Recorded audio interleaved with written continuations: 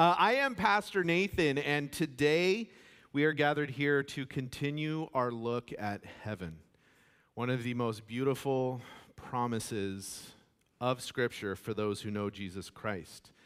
The eternity that is to come for those who have put their faith in Jesus Christ, the eternity to come after all things found in Revelation chapter 21. Now, some of you may have heard this story before, but I think it just illustrates the point here really good. There was a story about a missionary, a longtime missionary, that was returning to the United States once after 25 some odd years of service on another continent. And on the boat that this missionary was on his way back to the United States was President Theodore Roosevelt, who was returning from a 3-week hunting trip in Africa. And so when the ship arrived in New York Harbor, there were crowds and bands and banners and hoopla and parade, right? There was so much celebration, all there to welcome the president home. And so the missionary ends up getting off the boat unnoticed by anybody, jostled around as people were trying to push past him to see the president. And this missionary got a little upset and prays and says, God, I've been serving you for 25 years in really difficult circumstances. I mean, I know that's the president, but that guy, all he did was spend 3 weeks killing animals in Africa. But nobody so much as even said thank you to me getting off this boat. Nobody even noticed that I'm home. And then he heard the still small voice of the Lord speak into his mind and said, my son, you're not home yet.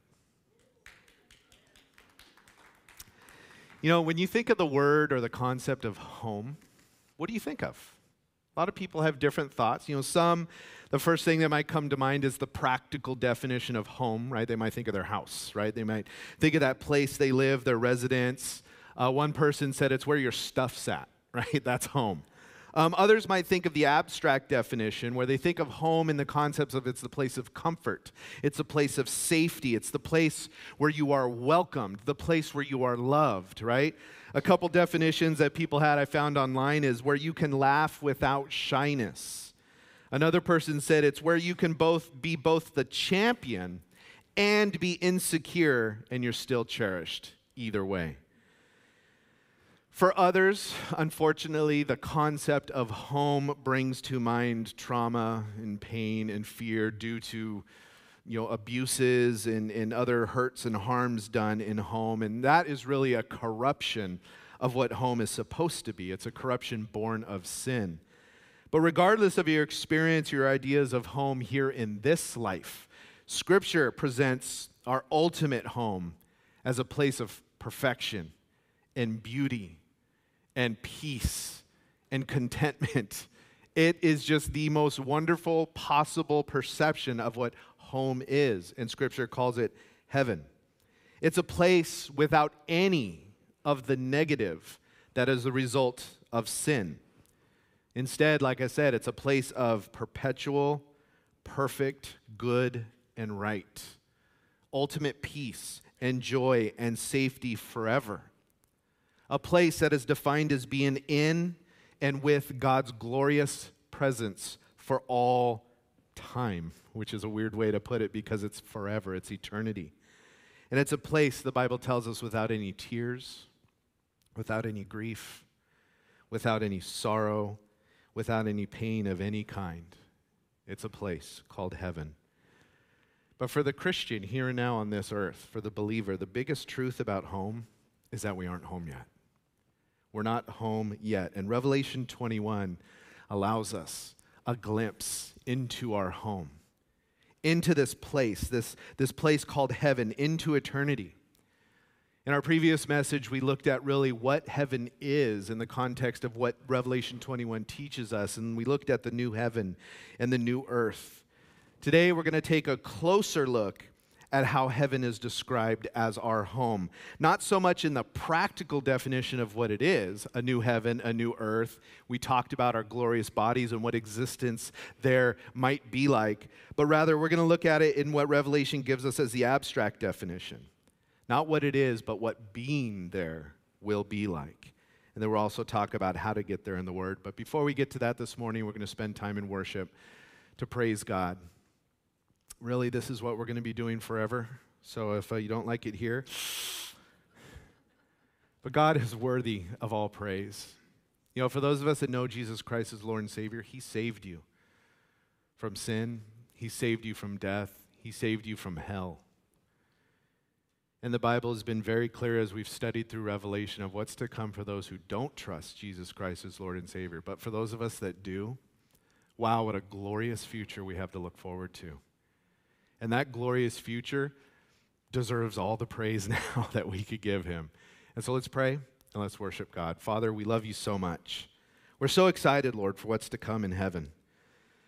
Lord, and you've given us a glimpse, Lord. I'm sure it's not a total picture. I don't even know if we could comprehend the total picture, Lord. But God, your word gives us these glimpses that we would be encouraged and excited and motivated to see what it is that we're so looking forward to, God.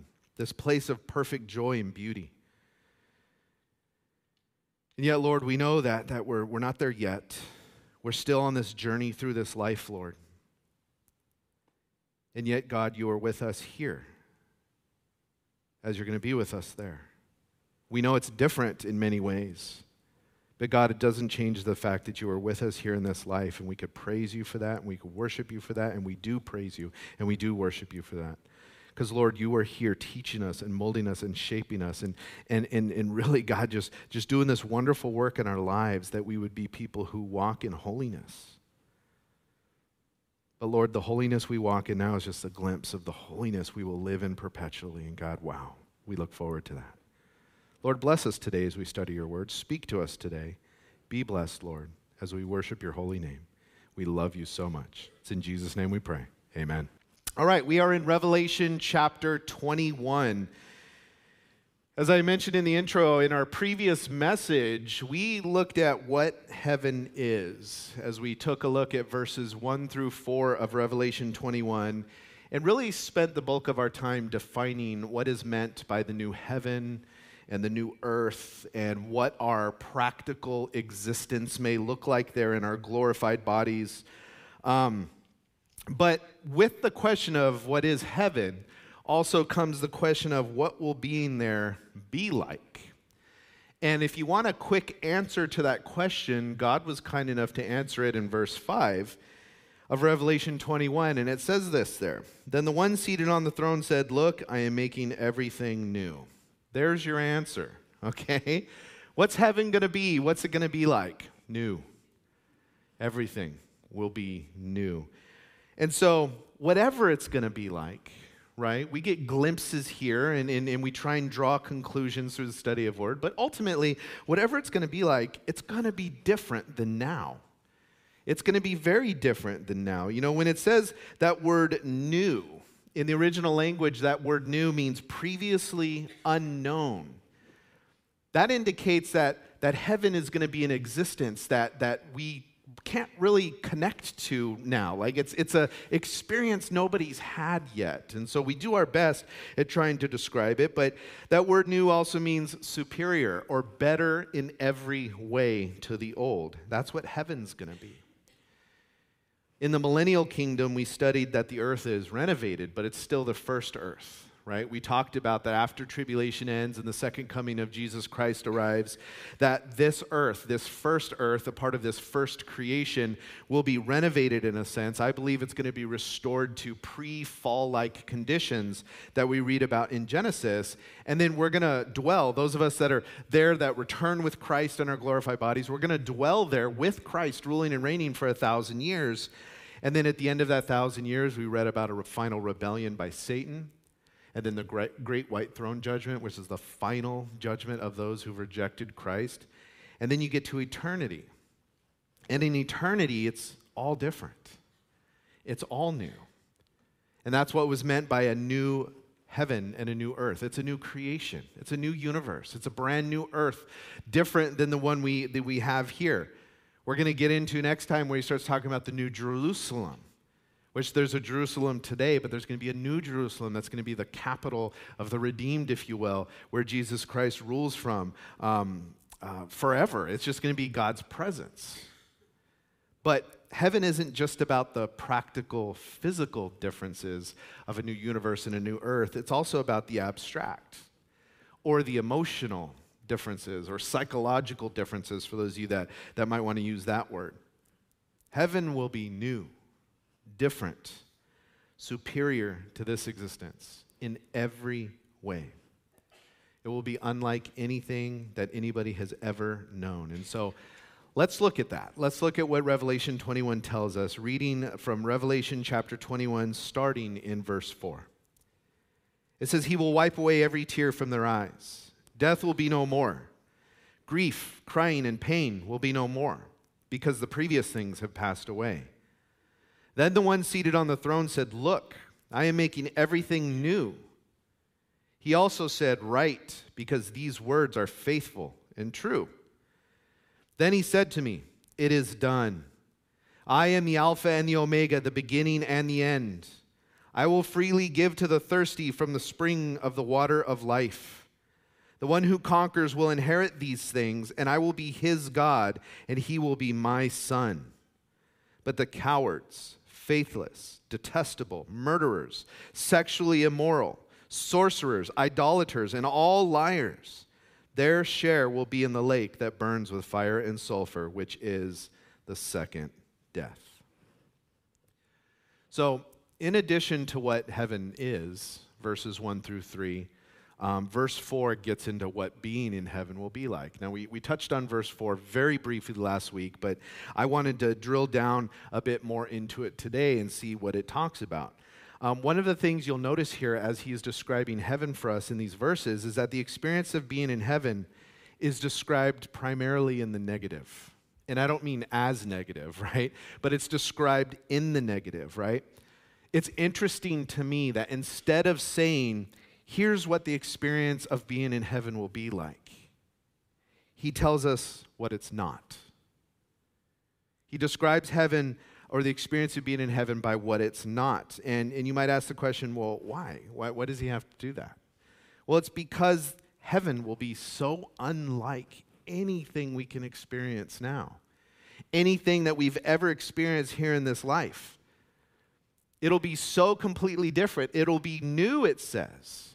And so one of, if not the greatest way to help people understand something beyond the experience of life here and now is to frame the incomprehensible according to what we can comprehend. Does that make sense? Like, we can't understand heaven, but we do understand this life. And so he has to frame it in terms of our experiences here. If you remember Paul, when he was caught up to the third heaven, he was speaking of people having visions and revelations and stuff. And in 2 Corinthians chapter 12, verse 4, he says, "I was caught up into paradise and heard inexpressible words which a human being is not allowed to speak." The idea there was that his experience of being caught up into heaven, meaning the abode, the spiritual transcendent realm where God lives, it was something too holy to express. That's what that word inexpressible means. I heard inexpressible words. It means that what he saw, what he heard, what he experienced was so holy that there was no way to relate it to you in words. There was something that there was no way to understand it without having experienced it, is what Paul is saying. And we should understand that. Like, how do you describe a beautiful sunset to someone who has been blind their whole life? How do you do that? How do you describe the beauty of music to someone who's never been able to hear? How would you describe a great meal to someone who can't taste or can't smell? Well, how do you describe the eternal state, eternal life? That word Zoe we've talked about so much. How do you describe that to someone whose only experience is being bound temporally to this existence in this earth? Well, how do you do that? By juxtaposing heaven with what we do understand. And that's what he's doing here in these verses. Because, I don't think any of you would disagree with me. We understand grief pretty good here, don't we? We understand crying and pain and death. We understand tears. We understand all of that. You know, some of us cry more than others. Some of us cry easier than others, right? Physically, God created us in these bodies with these little glands and ducts in the corner of our eyes. We call them tear ducts, right? And then the physiology of that, the biology of it is these tear ducts. They secrete tears to lubricate our eyes and to wash out foreign contaminants that might get in our eyes. But they have another function, don't they? These tears that are shed from our eyes are really a part of us expressing emotion, expressing feeling. You know, we express feeling through this washing process of tears coming out of our eyes. And so these words he uses here, he says, grief, crying, pain will be no more. What does he mean by grief? That word grief in the original language means sorrow. It means being sad, right? But it's sorrow often expressed as a result of losing a loved one. That's the example. Many of us have lost loved ones in our lives, and we've experienced that grief, that sorrow that comes with that. You know, when my dad died, he died about 15 some odd years ago, and I remember at the funeral I had wrote up some notes, and it was just bullet points. This is going to be easy peasy, right? You know, I'm a strong man, right? I could talk at the funeral. And then in the moment, I just like melted like butter in the hot sun. I just fell apart. Part of it was because I was so ashamed that I was a bad kid. So I was like, in the moment, I was like, I'm never going to be able to apologize to my dad for being a bad kid, right? And the recognition of the loss and the separation was, I mean, I was blubbering, it was snot, it was gross, right? It was like the whole deal. And I couldn't even read my notes, right? So I just had to read the bullet points, which sounded all weird. No, bullet point 1, bullet point 2, because I couldn't hold it together. But it was tears, it was grief, it was sorrow. Many of us have experienced that.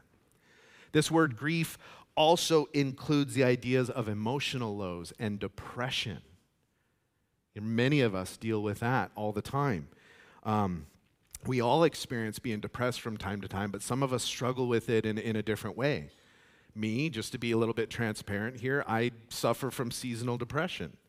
You know, and for years and years and years of my life, it was every September I would just feel the, you know, hello darkness, my old friend, right? I'd feel it coming along, and I'd be like, oh, here it is. And then a couple years ago, I guess it was just like, hey, I want more of the calendar. And so it started popping up multiple times throughout the year, you know, and it's just something I deal with, right?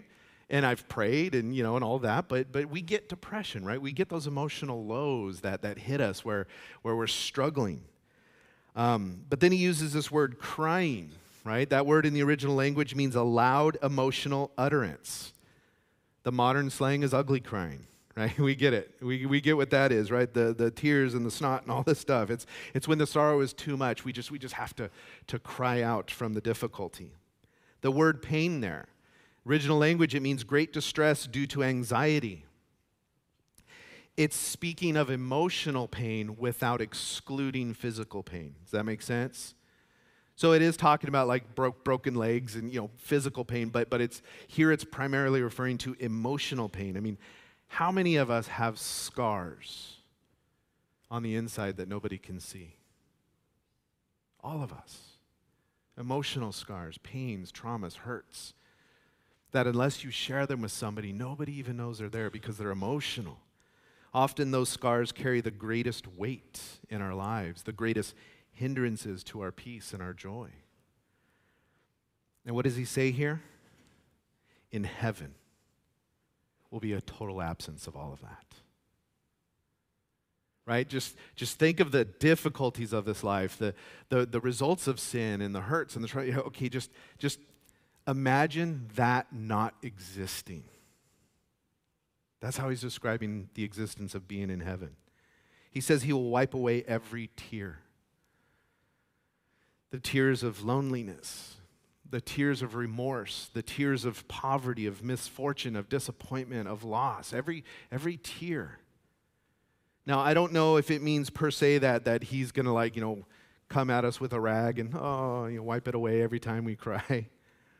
I think when he says wipe away, there. The idea is that there are going to be no more tears in heaven because there will be nothing to cry about. There will be nothing to cry about. Now, yeah, you could go, of course, physically, right? I mean, maybe in our new glorified bodies, we don't have tear ducts because crying is just an impossibility. But I think this can even include or apply to perhaps tears of joy. Because tears of joy, at least in my experience, tears of joy often come from a sense of an overwhelming, how can this be? Right? Something happens, somebody blesses you, something takes place in your life, and it's such a wonderfully overwhelming, good and positive thing, but it feels impossible. It feels out of place. How, right? And then tears of joy, we were moved emotionally because of the impossibility of that moment. But in heaven, it's a forever of never-ending good, right, and wonderful. Not that we won't be in awe, but the glorious presence of God won't seem impossible. It won't seem out of place to the point of overwhelming us through tears. It'll just be, yes, it is what it is. It's perfect. And then he says death will be no more, right? I mean, death is the greatest of all mortal curses. 1 Corinthians 15:26, Paul says, the last enemy to be abolished is death. I think for most of us, it's hard to imagine life without death because death is a part of this life, right? But in eternity, there's no more death. Now, yes, it's speaking of physical death, right? We're told that in 1 Corinthians 15, our glorified bodies will be immortal, right? So we're going to put off this dying body, and we're going to be putting on a new body that is immortal. It doesn't get sick. It doesn't have hurts and pains, right? It doesn't die. So yeah, he's talking about physical death. But as I mentioned in a previous study, death biblically is more about separation than it is about expiration. The idea of death is about separation, right? We talked about like when you die, when this physical body dies, your soul is separated. And so that's a physical death. But you go and live on. Your soul lives on. And then we talked about those at the very end of all things that have rejected Jesus Christ as their Lord and Savior. It says they are then cast into the lake of fire where they will suffer eternally. And it calls it the second death because you're eternally separated from God. But death isn't a ceasing of existence. It's an existence with God or without God. But I'd add to that idea of separation is that death is also the separation from joy and peace and contentment. It's a separation from all that is good in our emotional context, which ultimately is what being separated from God is, right? There is no joy and peace outside of God. And how many of us have ever said things like, I want to be happy.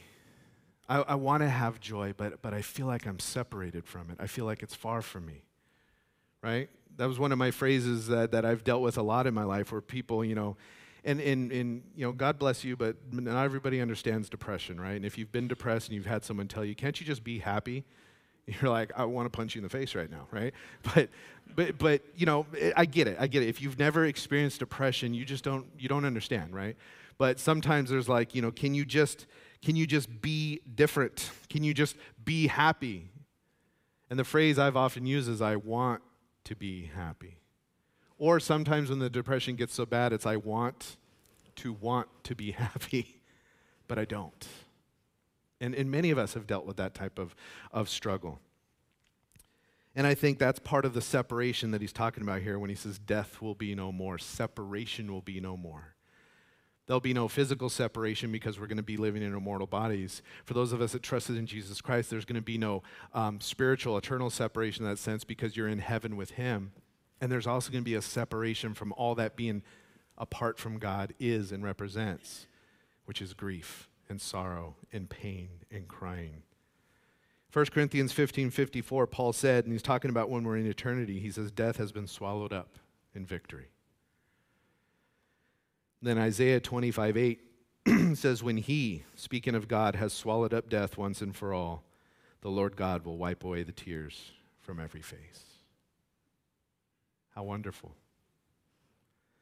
So death, grief, crying, pain. Verse 4 tells us that all of these things will be previous things, right? It says, for the previous things have passed away. They will be things from an old existence, not the new existence. And then in eternity, when he says they have passed away, that's that same phrase when it says there's a new heaven and a new earth because the first earth and first heaven have passed away. You remember that phrase, passed away, means ceased to exist. So grief, crying, pain will cease to exist. No grief, no sorrow, no depression, no ugly crying, no pain, no physical or emotional pain of any kind, no hospitals, right? No funerals, no broken homes or families, no abuse, no broken hearts, no rehab centers, no cancer, no Alzheimer's, no wheelchair. It has ceased to exist. How wonderful that's going to be. How wonderful that's going to be. Heaven will be glorious beyond our comprehension, which is why I think he's using the opposite, the negative, to try and give us a picture of what it's going to be like. You know, Charles Spurgeon, the great preacher, right, when he was training young ministers and he would encourage them to talk about heaven, he said this. He goes, whenever you talk about heaven, let your face light up in glory. He goes, when you speak about hell, your normal face will do. Right? Because we're all greatly acquainted with what heaven isn't. But what heaven is glorious. And so, look at verse 5. He said, then the one seated on the throne said, look, I am making everything new. I want to point out the phrase there, am making. It's not I'm going to. It's not I already did. He is in the process. And so in the context of eternity, what he's saying here is not only will everything be new physically and emotionally and spiritually, not will everything be new in every way, but it will stay new perpetually. Right? This is that part where the experience of time is either going to be non-existent or different because we don't get that, right? Things don't stay new perpetually. Right, this is why I've been learning, like buying a new car is like super foolish because we all know, right? The second you drive it off the lot, what happens? Its value goes in the toilet. Why?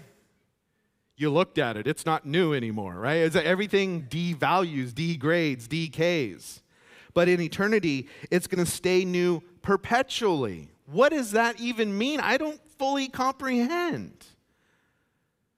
But there's no entropy, which is the law of everything goes from order to chaos and everything decays and winds down. That's going to be gone. It means there's no wearing out of anything. Everything will be new perpetually. Everything will be fresh. Everything will be that moment. I mean, the only way I could, try and understand it is when something is new, that moment of excitement and wow, this is great and wonderful. That'll never end.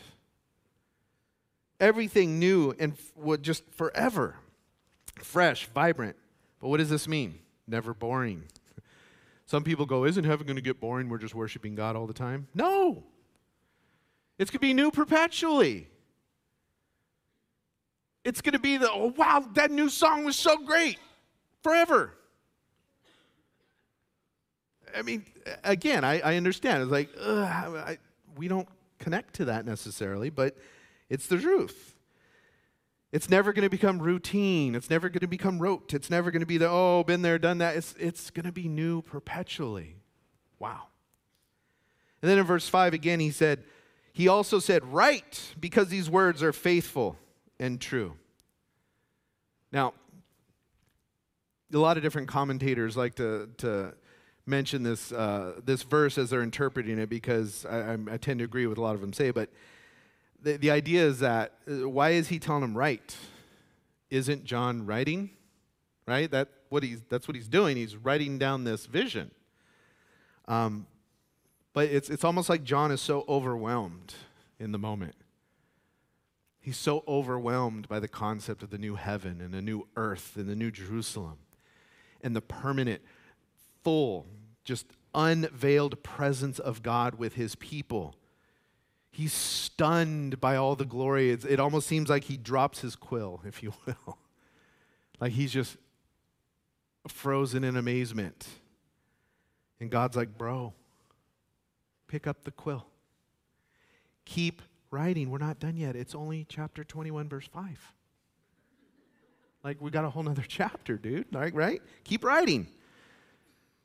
So apparently John does, and then we get a glimpse in verse 6 of who's able to obtain this wonderful existence we've been talking about. Then he said to me, verse 6, "It is done. I am the Alpha and the Omega, the beginning and the end. I will freely give to the thirsty from the spring of the water of life. The one who conquers will inherit these things, and I will be his God, and he will be my son." Now, he says it is done. What's he referring to? I believe in the context of this whole revelation that's been given to John at this point in the revelation, he's saying at this point, this picture of eternity, when we've entered into eternity, God's eternal purpose in Jesus, God's eternal purpose and point in Jesus from start to finish, the whole plan, the whole deal, it's done. It's done. It's finished. The salvation is finished. The culmination of the salvation is finished. The sanctification is finished. The justification is, it's done. We've arrived at the conclusion of the matter. And then he says, "I am the Alpha and the Omega."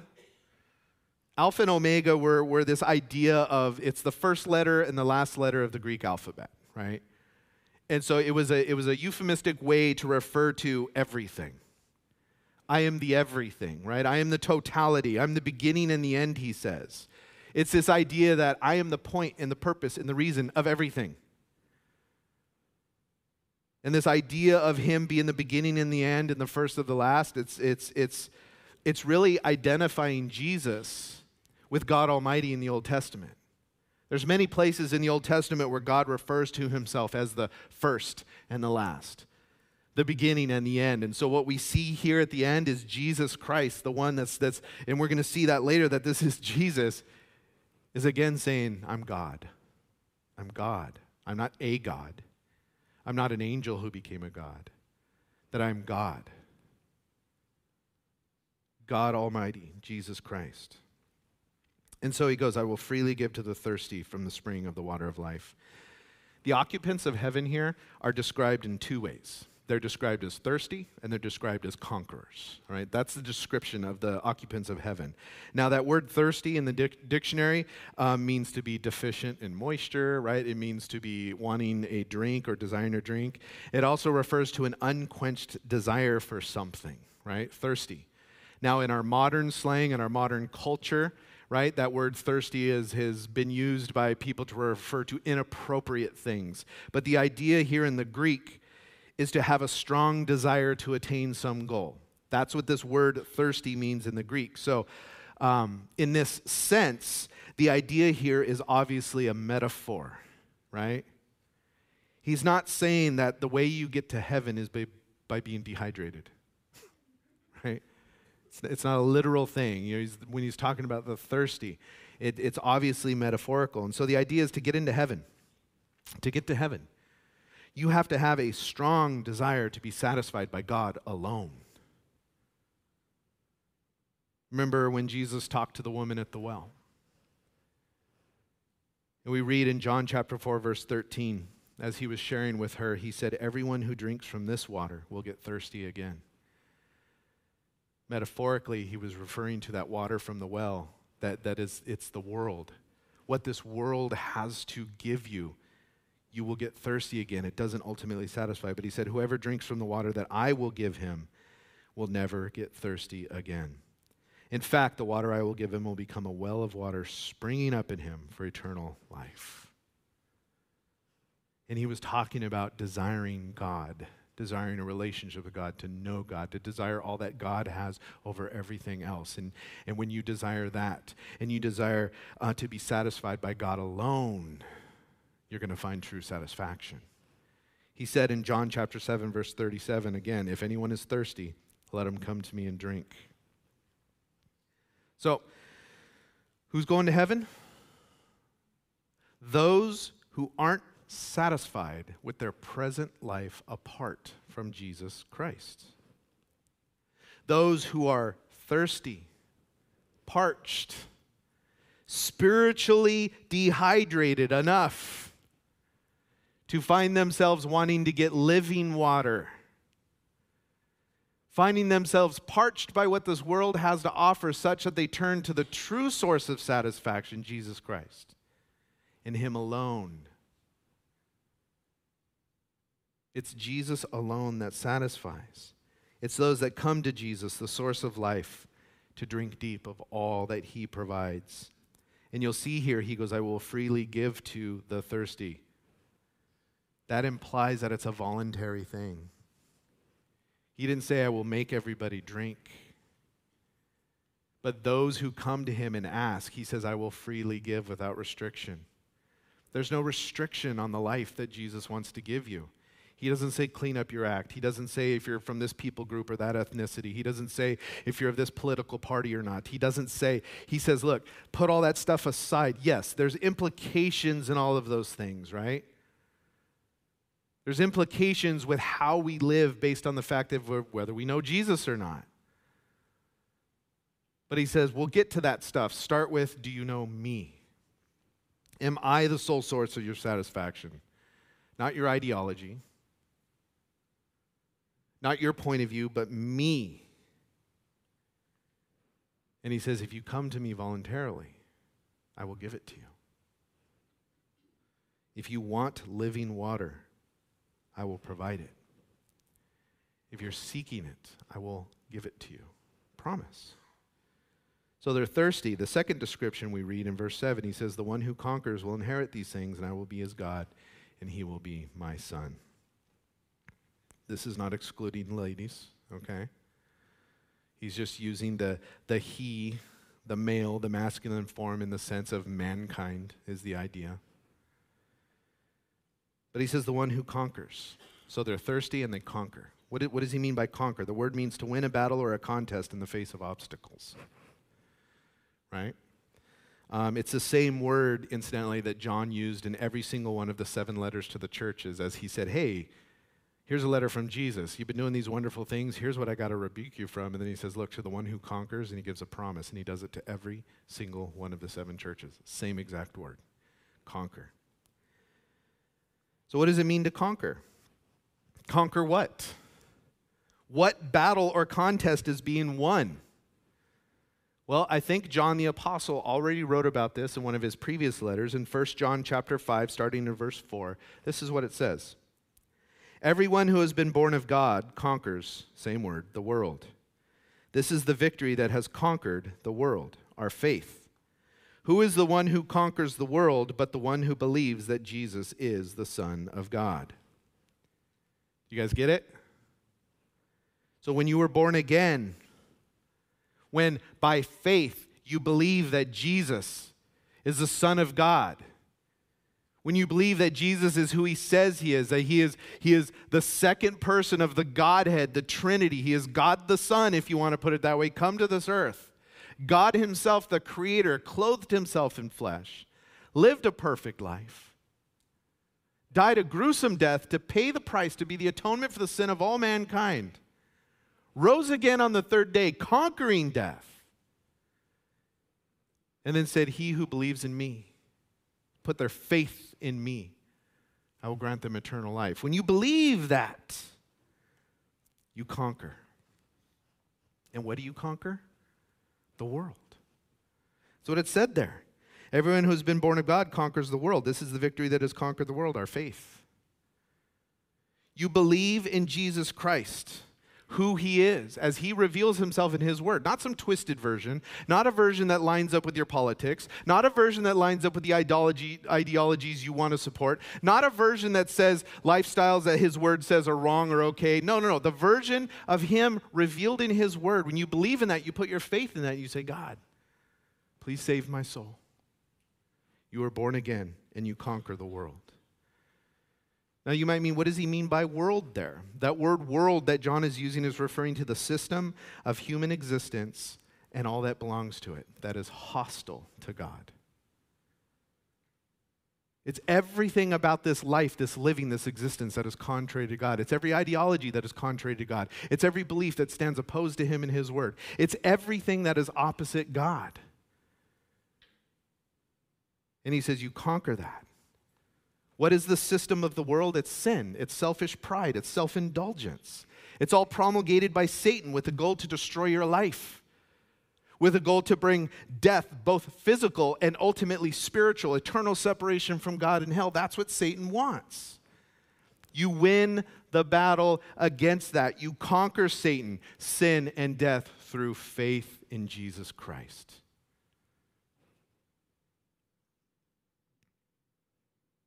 And then when you've done that, you inherit these things, it says in Revelation 21. The one who conquers inherit these things. What things? We've been discussing them. The new heaven, the new earth, the new Jerusalem, the permanent presence of God, the complete absence of grief and tears and death and crying and pain, a full, complete, perpetual, forever state of absolute satisfaction, refreshment, peace, joy. How? Through recognizing that nothing this world has will satisfy. From saying God alone is what is going to satisfy my life. That I will seek him first. The point and purpose and plan and reason for my existence will be him and him alone, nothing else. Everything that falls underneath that will be a part of the process of me living in this world the way he wants me to live in this world. So yeah, that means get a job and pay your bills and pay them on time, right? Because you want to be a good witness. That means treat your coworkers well because you want to be a good witness. That means be faithful and being obedient to God because you want to be a good witness, right? You see how it's all about Jesus Christ. But in verse 8, he says this very difficult thing here, but the cowards, the faithless, the detestable, the murderers, the sexually immoral, sorcerers, idolaters, and all liars, their share will be in the lake that burns with fire and sulfur, which is the second death.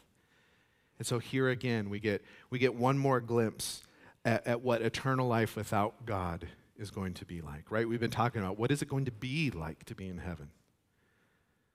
Well, those that go into eternal life without God, it's an eternity in the lake that burns with fire and sulfur, and it's called the second death. But again, it's not a ceasing to exist. It's an eternal separation from God,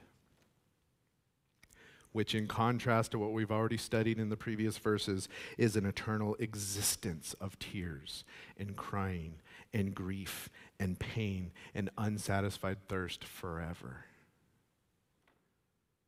That's what you're choosing by choosing the world over God. And you'll notice the character of those who aren't in heaven, so that there's no mistake of who they are, right? He uses the word cowards. That word simply means to lack confidence. It's referring to those who always run or always run away from nothing, right? Cowards. I believe it's likely referring to, in the context of things, those who are unwilling to make a stand for Christ in this life. Those who say, I won't trust in Jesus. I won't commit to his ways, primarily because what are my friends going to think? What are other people going to think? I can't become one of those born agains. I can't become one of those Bible thumpers. I can't do that. What are my friends going to think? It's also translated in other ways. The word here is those who won't endure. Those who won't endure. So it carries that idea of enduring against persecution, right? Standing up against the persecution, saying, look, persecute me all you want, but Jesus is my all in all. There are many who go, I believe in Jesus, and as soon as the world goes, oh yeah, they go, never mind.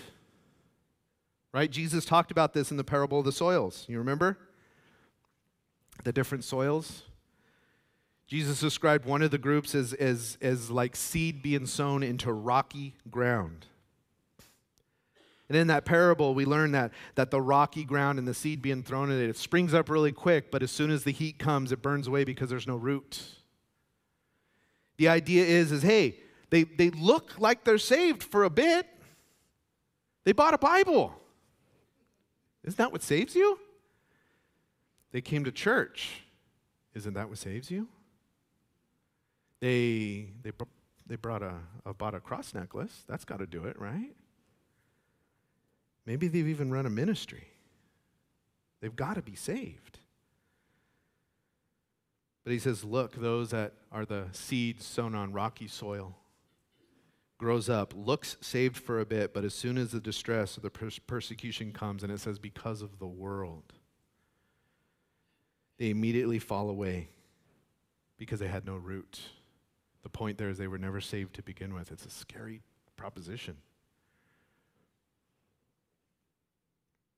They may have raised a hand at an altar call. They may have gotten prayer, but they never really, truly made a commitment to Jesus Christ. A commitment to follow him. Jesus is the word, John tells us. So a commitment to follow his word at the expense of everything else. And if I disagree with it, I'm the one that's wrong, not the word. And they're described here as cowards. Then he says, faithless. This word is referring to those without a belief in Christ that results in obedience and following of his ways. So you don't have a faith that results in following his ways. That's what this word faithless means. It's the truth of somebody lacking a saving faith as demonstrated that their life isn't changed, right? They don't live any differently. And some of us have known people like that. Some of us have been that person, right? This is why, like years and years and years ago, I stopped having any issue with somebody coming forward in an altar call numerous times. Because I don't know. I don't know their heart. And maybe they raise their hand multiple times. Okay. Like, I don't know. If the other ones weren't real, maybe this one is.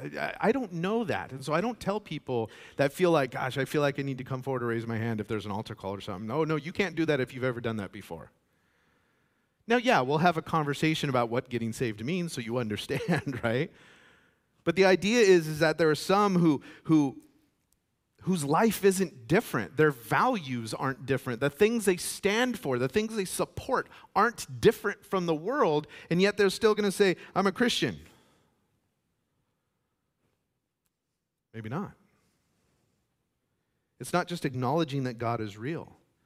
It's conforming one's life and one's behavior to his way and his word. That's what saving faith is. And so the faithless don't have that. Detestable.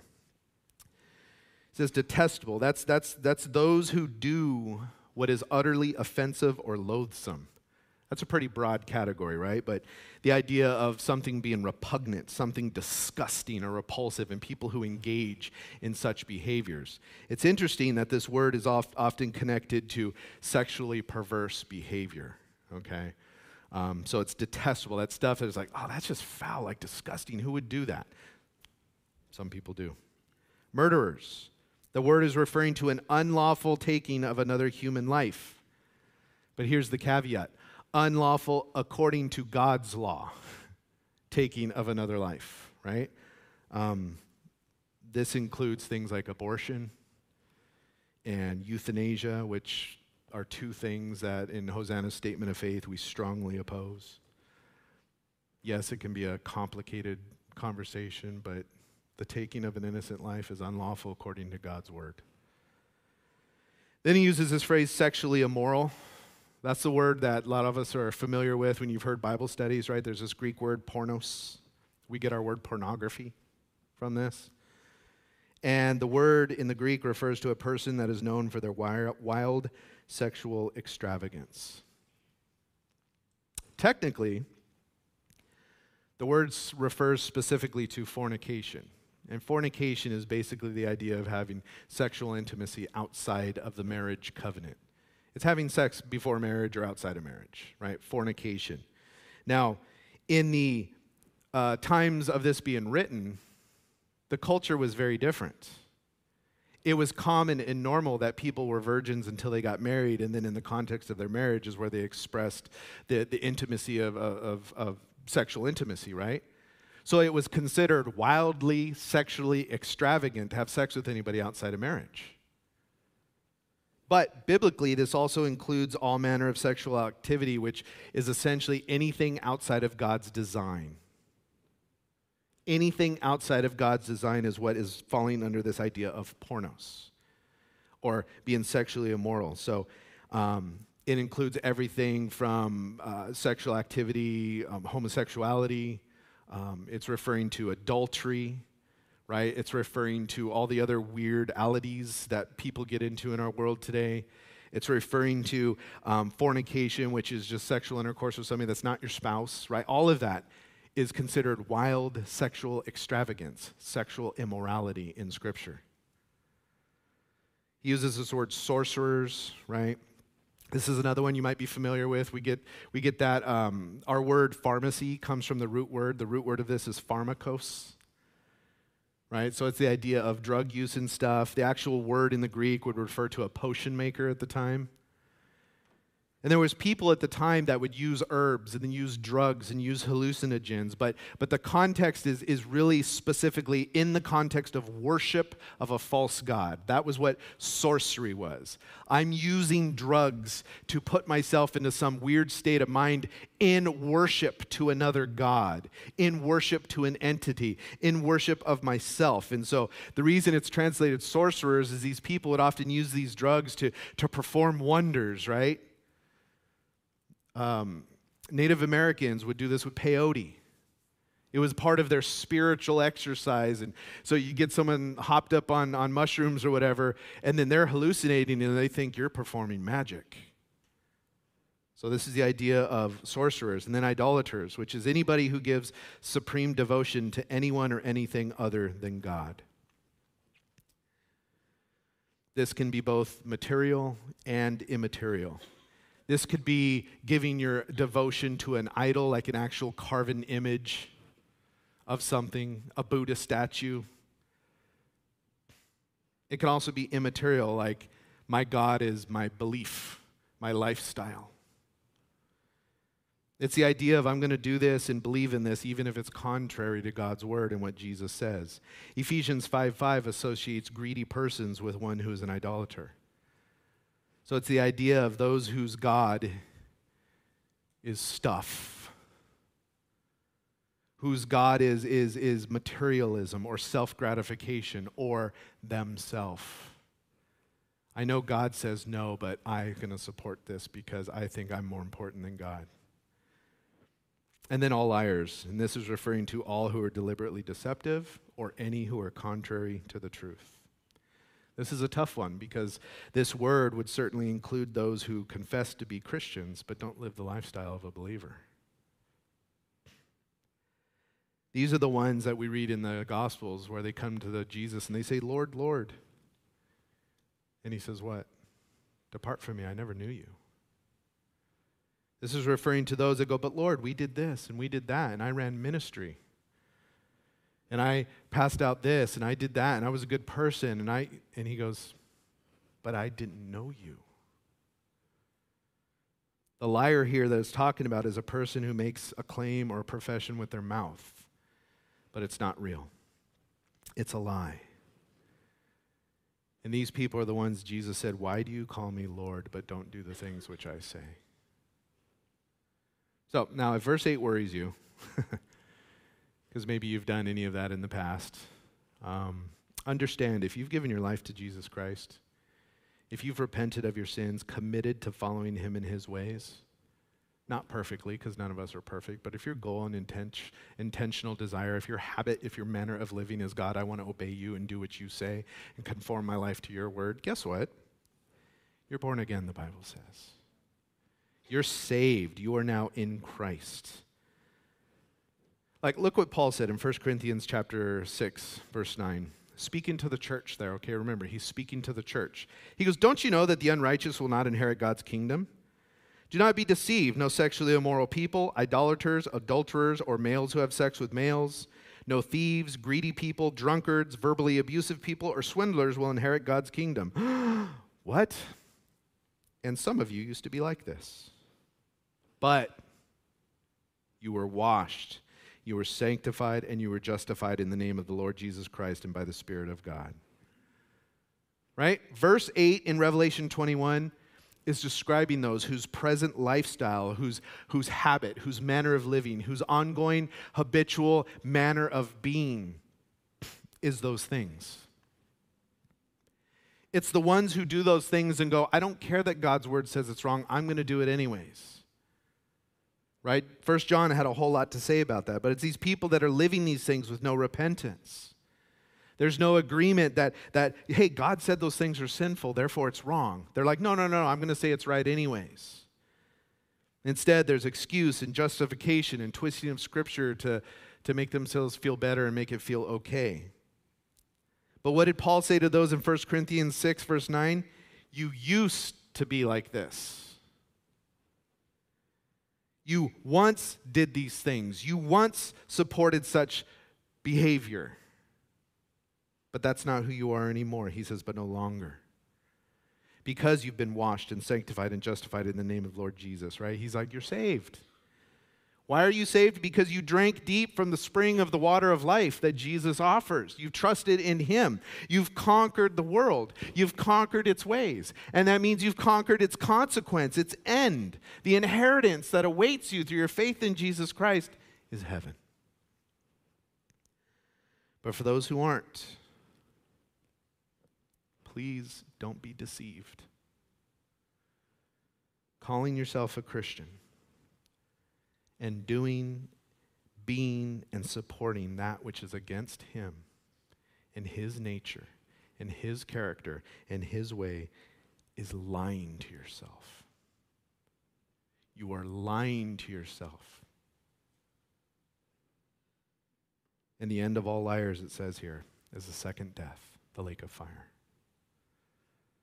Now, please understand, I don't profess to know anybody's heart. I don't know anybody's heart, but I do feel I have a decent grasp on God's word and a decent grasp on His character and His heart and the things that God says, this is what I want my people to be, and this is who my people are to be. And you know, my prayer is that each one of us are continually evaluating our beliefs and our values and our stance on issues. And we're evaluating those things through a careful study of God's word. Right? It's one of the reasons why we gather together, to study God's word. I've seen over and over and over throughout my years of ministry that those who stop coming to church soon have completely contrasting values and stances to what God teaches in His word. And then they'll twist the word and go, no, I believe the Bible teaches that. And it's like, it clearly does not. But that we filter everything through God's word, not just our personal feelings alone. That's a part of it. Not just our experiences alone. That's a part of it, but primarily through God's word. And when we find ourselves out of alignment with God and His word, we adjust ourselves to it instead of adjusting it to ourselves. God's ways are right, period. They always are and they always will be, even when we don't understand how it applies in difficult situations. God's ways are right, and His ways, His word, His truth, His Son, Jesus Christ, who is God in the flesh, is the only way to get to heaven. And when we do believe in Him and put our faith in Him, and when we do arrive into heaven, it's going to be glorious beyond our comprehension. Whatever you can imagine heaven to be,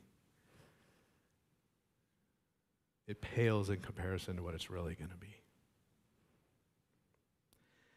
And so I just want to close on this thought. You know, God is presently making all things new. He does it in salvation. He's going to do it in creation later on. We see that, right? A new heaven and a new earth.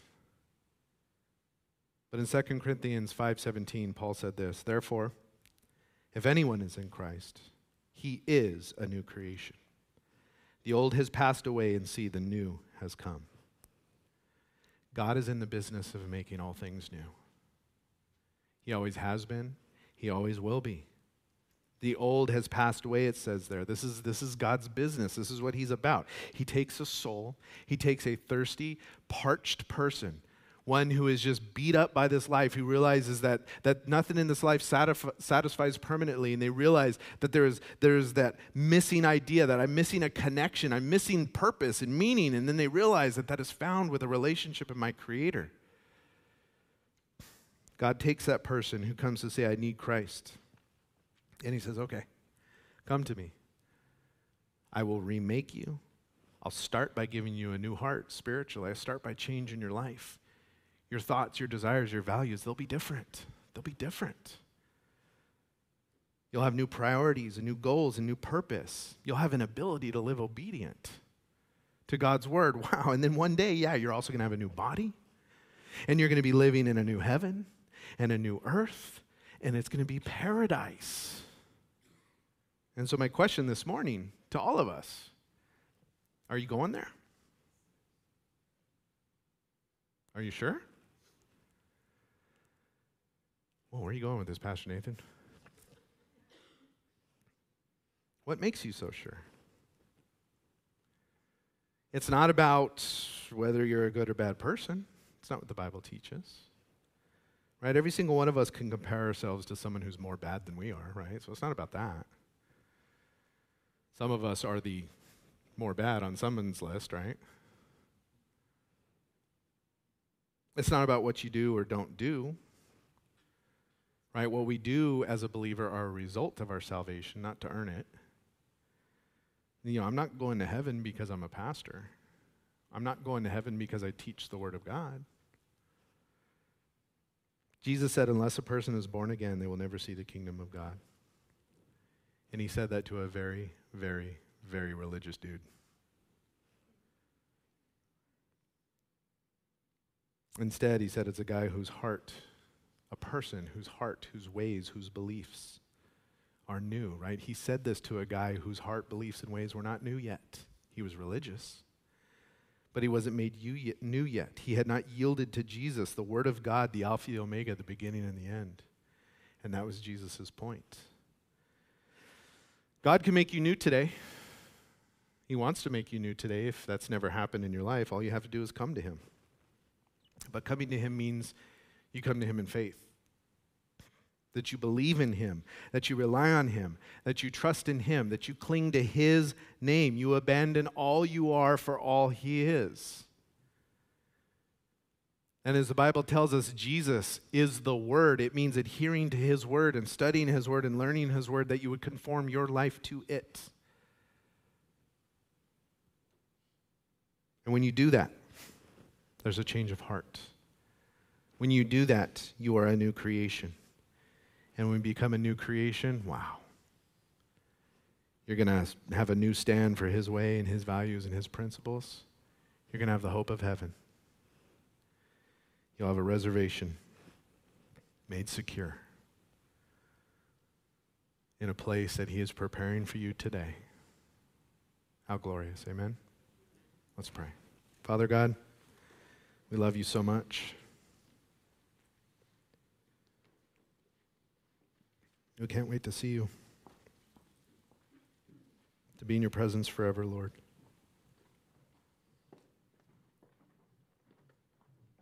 God, I appreciate how knowing us, because you created us, you still frame heaven in the context of what it's going to be for us. Lord, which on some level seems selfish. Why is it about us? But Lord, you know us.